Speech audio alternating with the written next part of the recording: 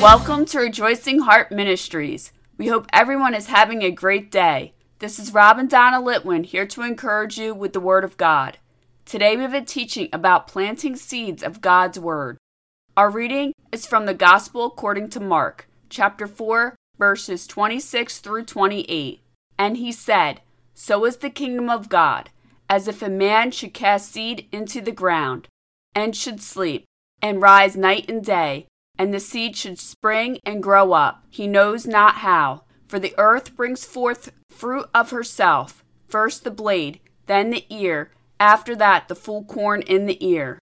Today's teaching is called God Gives Increase. These verses were written by the Apostle Mark, quoting Jesus, speaking a parable that represents the Word of God. Jesus said that the kingdom of God works as if a man throws seed into the ground, sleeps night and day while the seed grows, but the man does not know how the seed grows.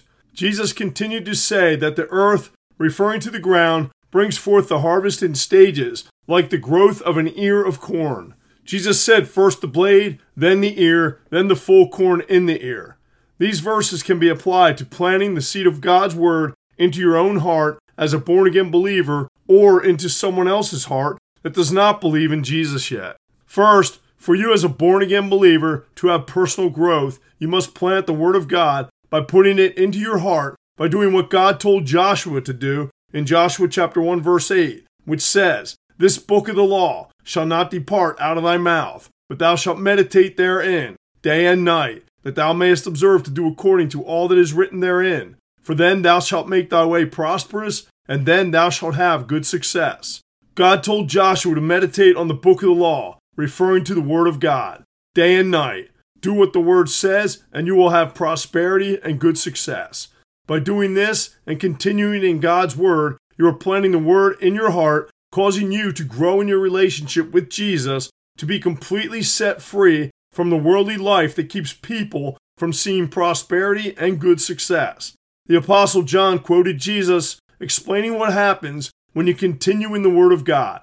John chapter 8 verses 31 and 32 say, "Then said Jesus to those Jews which believed on him, If you continue in my word, then are ye my disciples indeed, and ye shall know the truth, and the truth shall make you free."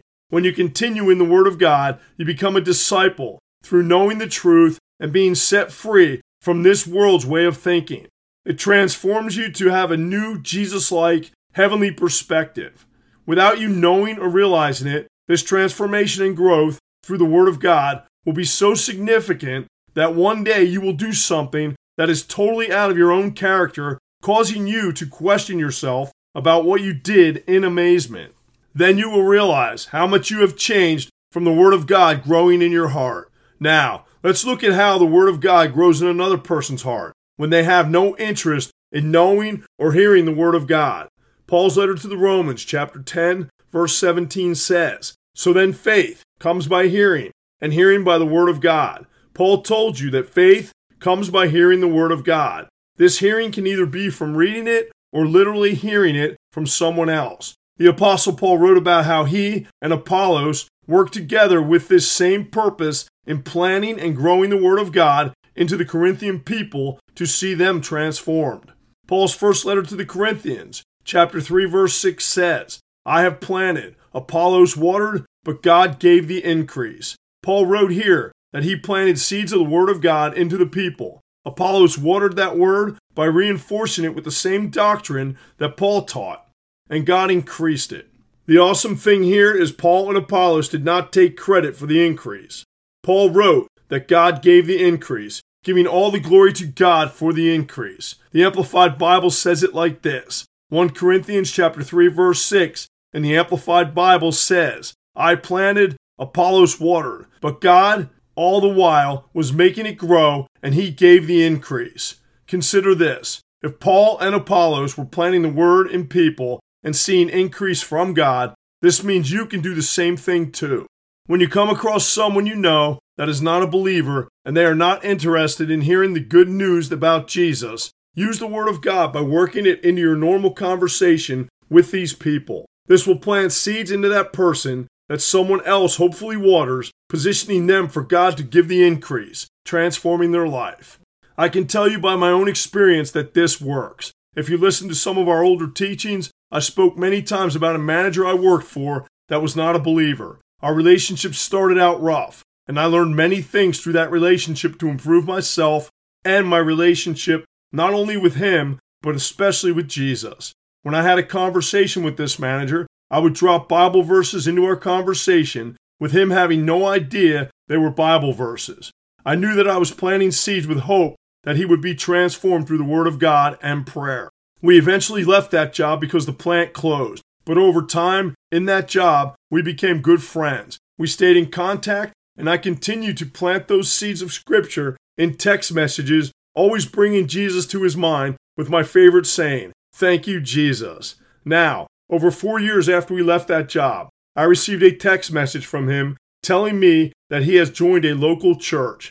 I called him and found out that he is excited about having a relationship with Jesus. Thank you, Jesus. You cannot imagine the excitement and joy that text message and conversation gave us, knowing God provided the increase. Always remember, God is faithful to his word. If God said it, it is done, with no exceptions. Psalm chapter 147, verse 15 says, "He sends forth his commandment upon earth. His word runs very swiftly." Now, the Apostle Paul spoke of not giving up or becoming exhausted before you see your harvest in Galatians chapter 6, verse 9. "And let us not be weary in well-doing, for in due season we shall reap if we faint not." This means that you have to continue with patience and not give up till you see it come to pass.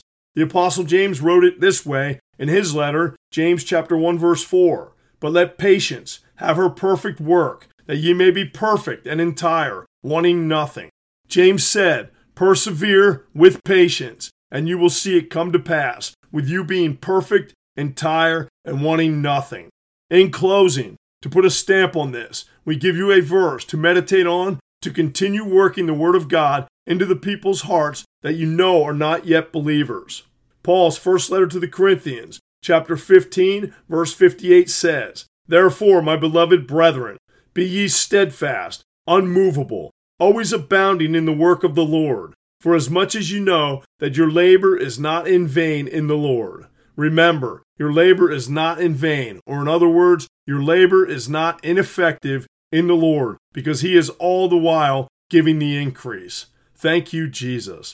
Father, thank you for your word being true and for you always giving the increase. We pray that your word will have its way into everyone's heart as we speak the word to them and believe for their transformation.